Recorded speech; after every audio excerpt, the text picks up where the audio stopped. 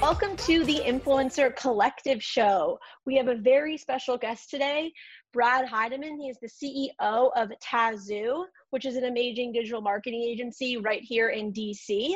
I've known him for a couple years now, and he is, I would say, a pretty great influencer in the DMV area. So welcome, Brad. How are you doing? I'm doing great. Thanks for having me on the show today. I'm really excited to be here. Excited to have you. Hopefully, one day in the near future, we can actually get back to the studio and have in-person interviews. But for now, Zoom will have to do. Yeah, exactly. Well, we're all learning how to live in a new world, so that's all right. It's good stuff.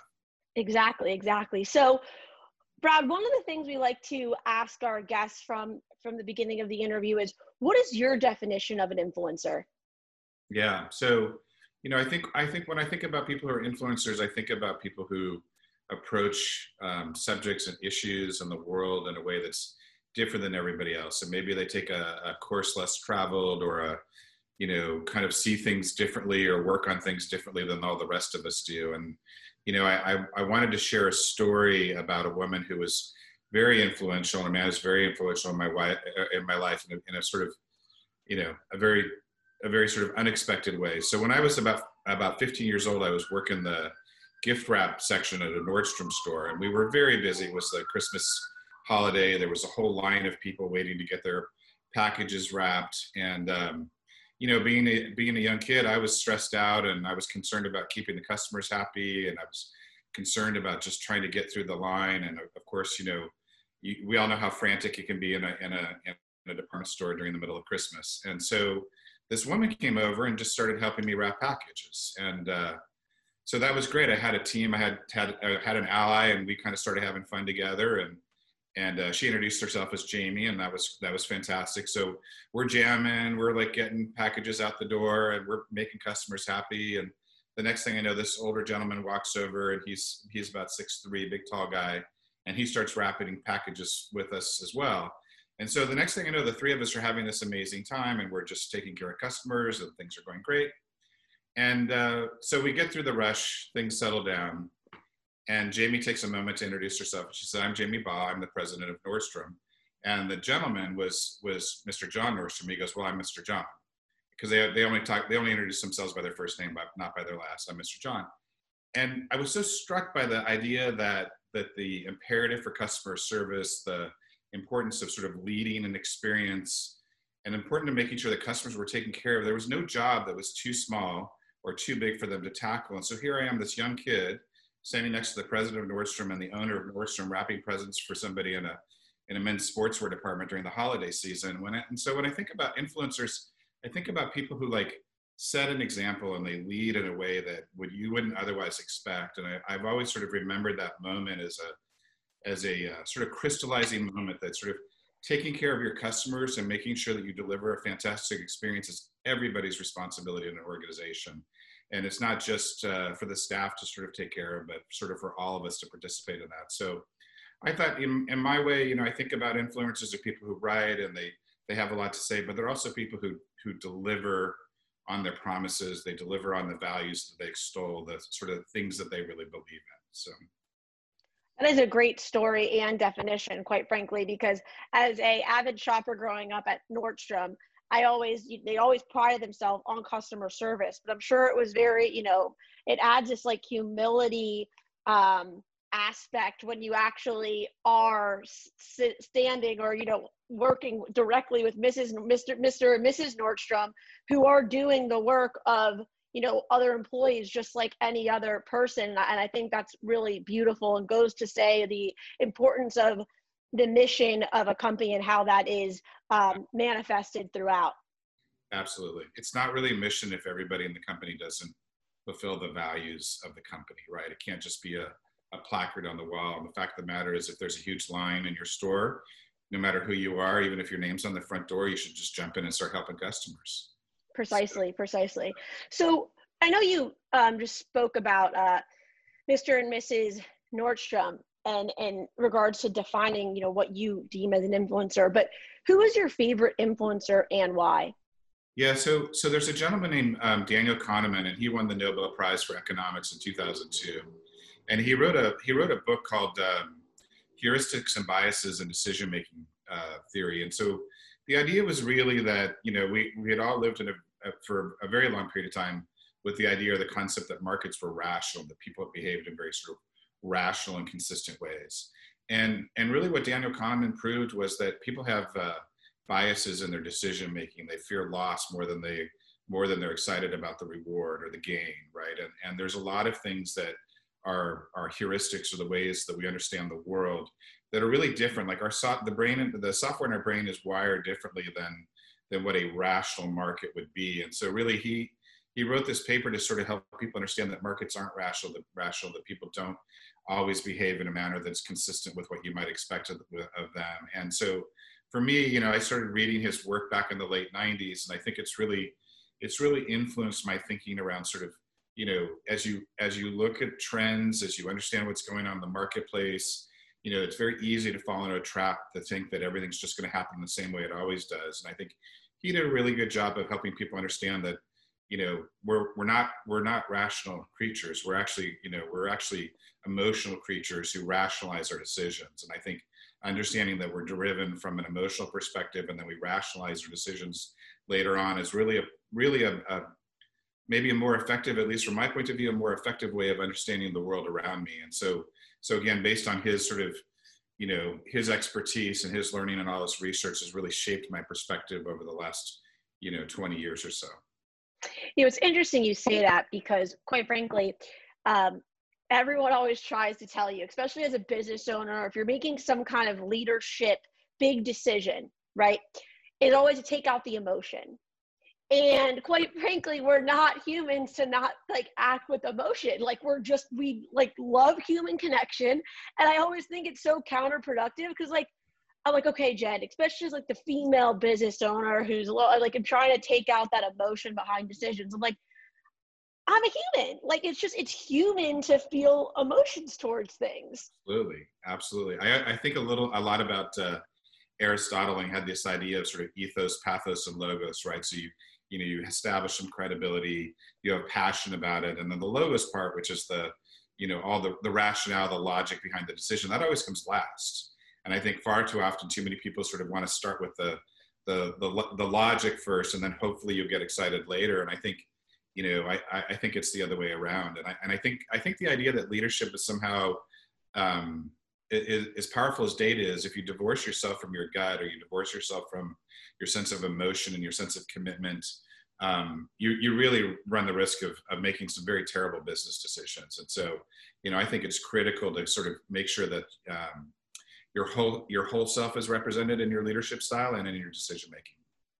I would agree with you 100%. The gut is typically always right, I would say. Yeah. But you always have to, but at the same time, you have to know your gut and actually be able to establish that. You can't, but that's a whole other lesson of being a business owner and leader. So Brad, can you give us, and I know because we jumped right into it, and that's where I like to hook the audience a little bit, but of course you have a really impressive, cool background, and it would be great just for you to tell our audience about how you got to where you are and your career experience. Yeah, so I started work at Nordstrom. That was my first job. I worked in the display department during the holidays, and obviously wrapped some packages and some gifts and those kinds of things. But my first job was really building out the windows and making sure the forms were done and making sure the ties were perfect. And I really loved the creativity of that job. And I love this idea of just taking care of customers. God, it was so fun. I mean, there was all this excitement, enthusiasm around Nordstrom at the time. And so I had, at that point in time, decided to sort of set my career down the Nordstrom path. And I think I opened up 14 stores. Wow.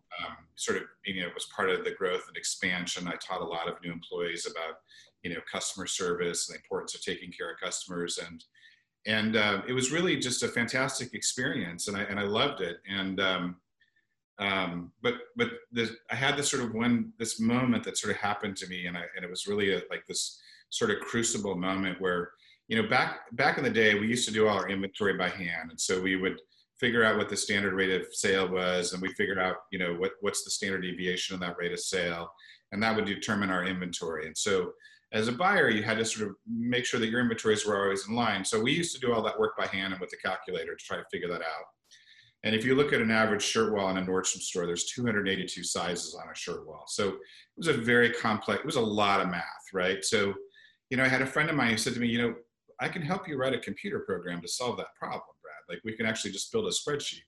And so, so this good friend of mine, one of my mentors, gave me an old AT clone, and I brought that to work. And then I started writing programs, in an earlier version of Excel, basically writing macros to help me understand inventory and help me to do a better job of managing, the flow of goods and services. And I remember my boss at the time saying, well, why do you have this computer in the store? Like, what could you possibly be doing with this? I think I need you out on the floor talking to customers. I said, I'll have more time to talk to the customers because this tool, this personal computer, is allowing me to solve problems much more quickly than I used to be able to do by hand.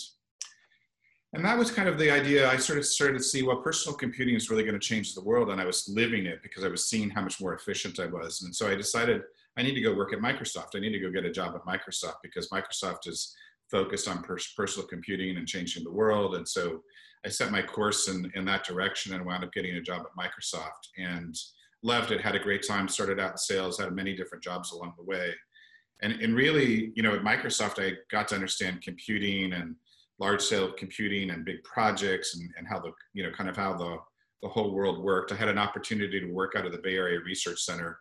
And I worked with a number of people who had Turing Awards and who were sort of distinguished engineers at Microsoft. And so I had a chance to rub elbows and spend time with people who are really thinking about where the world is headed and how computing power is going to change the world, and sort of giving a perspective about sort of, what are things going to look like 2 years from now and 5 years and 10 years, and sort of what that critical thinking is.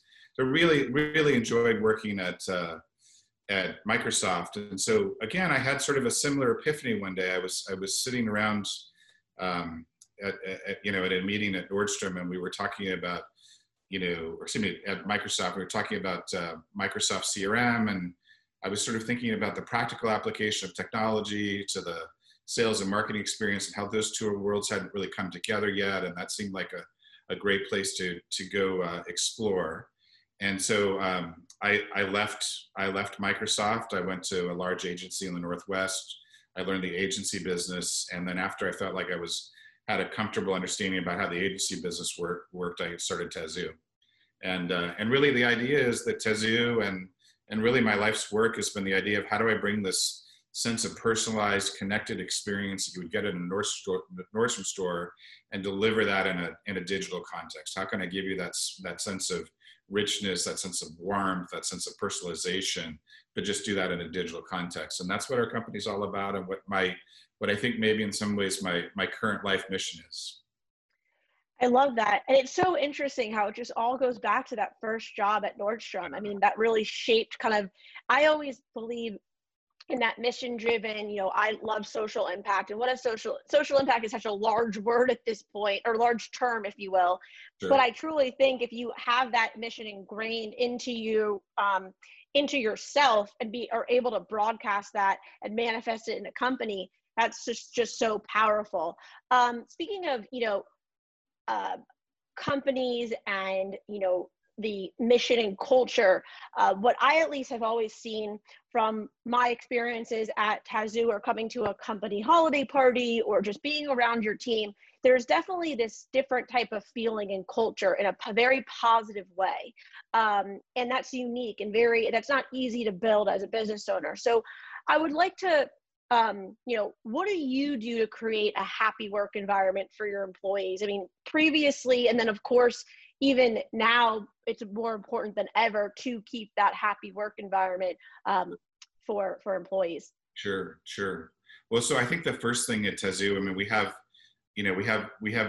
sort of core values in the company that we run the company by, but one of them is that we hire smart and happy people. So we're always looking for people that are smart and happy to begin with. I don't actually think that I can create happiness for people. What I do think I could do is create an environment for them that's challenging, that's engaging, and that's rewarding. But that internal sense of happiness, you kind of have to have that to start out with. And, people ask me all the time, well, how do you know if somebody's happy? And I go, well, you just listen to the smile in their voice and you'll know. Right. And so, as I'm interviewing people and I'm talking to people, and we're thinking about having people join the company, we're always looking for that sparkle in somebody's voice, or that, the gleam in their eye, or that sense of enthusiasm. And I think that, smart and happy as a criteria for building a company is a great place to start. And then you've got to spend a lot of time fostering that environment. So if I've got a bunch of smart, happy people, how do I keep them engaged? How do I have them solving problems that are challenging and interesting to them? How do we help them think about what the next step in their career is? How do we create an environment where they can explore new opportunities or new areas in the business? And so we think a lot about the sort of cultural liquidity in the company, and sort of how do we build relationships and allow people to have differing opportunities to kind of explore the things that are interesting to them. So I think happiness is something that you're born with, but I think we can create an environment that's super engaging and super pleasing and relevant. And that sort of stokes that fire that's already in somebody. I love that. So what is the quote, the greatest asset of a company is its people, mean to you? Which you kind of touched on, but I'd love to dig a little deeper into that.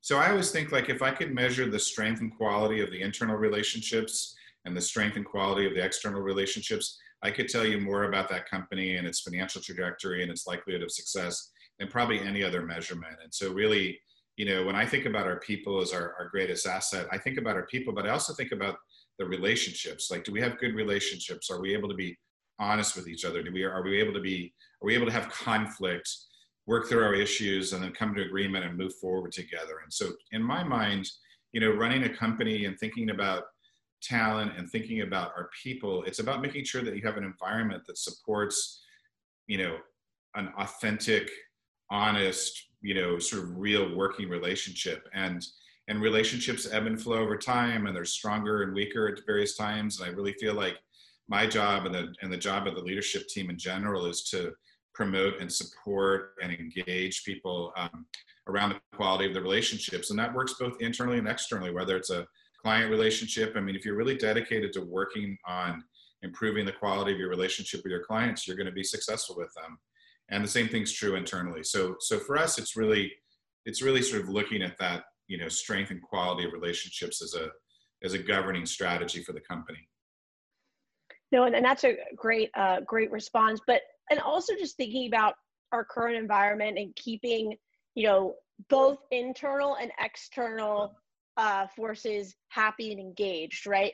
We Sure. are working in a virtual world, Sure. so much with, particularly with a digital creative agency, the importance of collaboration and being able to walk over to your coworker's desk and be like, hey, does this sound good? Like, does this idea, do you like this idea? So how are you instilling that collaboration aspect in the virtual world that we live in? Yeah, so fortunately for Tahzoo, we've always been sort of distributed, and we've had a very sort of virtual strategy even from the inception of the company. But I think mostly it's about being present and available. It's about making sure that when you're running meetings, everybody has their cameras turned on. We recently had our studios team, which is the advertising side of the company, give presentations to everybody about how to set up lighting and how to make sure that the screen looks appropriate. Because I recognize that in a virtual environment, sometimes people are feeling awkward about how their camera's set up or what the lighting looks like, or whether or not they have a bunch of their kids are going to run into the middle of the room and create disruption. And I think all of us have had to sort of learn new techniques and new strategies to kind of live in this new virtual world. But really it's in my mind, we're setting a good example. We're teaching people about how to do this more effectively, how to be comfortable.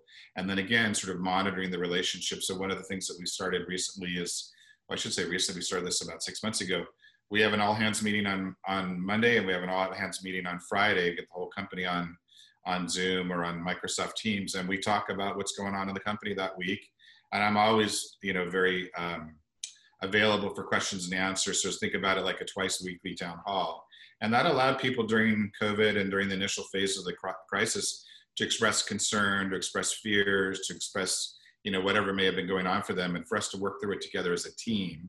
And since we're able to do that as a team, as a company, I think that's cascaded all the way through the business, where if somebody's having a tough day or a tough week, the other members of the team can pick that person up and help them get through that difficult period. And so a lot of it, again, is sort of thinking about the relationships, but then I'm also making sure that people are comfortable, they understand the technology, they've been given some training, and that we're really encouraging them to be present and not just lost on a phone call and not really paying attention or multitasking or doing something other than really being right here, right now with you.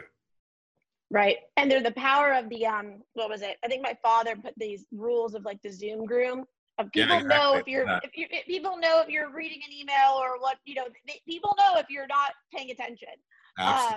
Absolutely. And so, and then for me, who's a very active listener, and I'm doing this, I'm like, okay, hold on, Jen, make sure it does not look like you're not paying attention. So, yeah. And you just went to a great point, about feedback. So, what is the value in honest feedback from employees?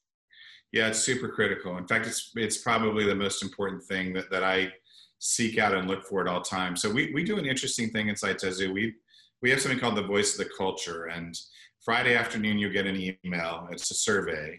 And you get to rate your week on a scale of 1 to 5. So I have 1, I had a really terrible week, or 5, I had a fantastic week. And then there's a little drop-down box, and you can put in some information about how your week went, sort of what experience did you have.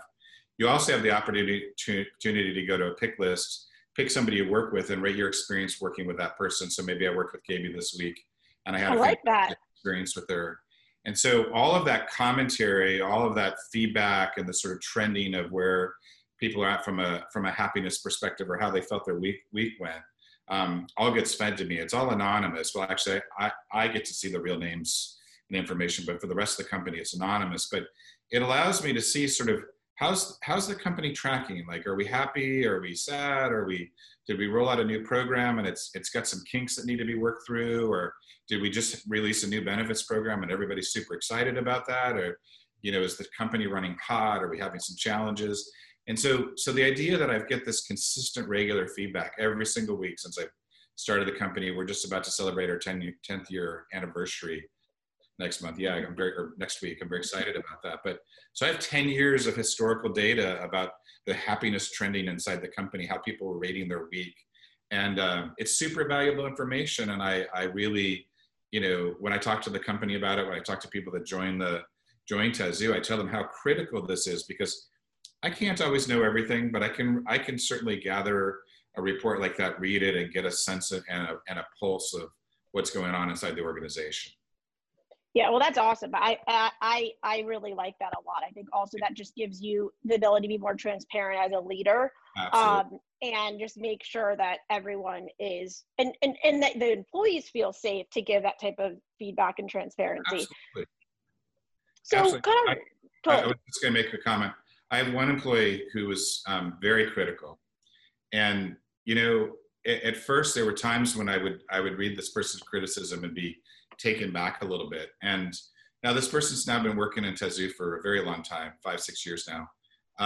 And I think I've really just decided that the day that person stops criticizing and stops making critical comment is the day that person just doesn't care anymore. And so as much as there were times when I would get feedback from this person and feel like, oh my gosh, can't you ever be okay with anything?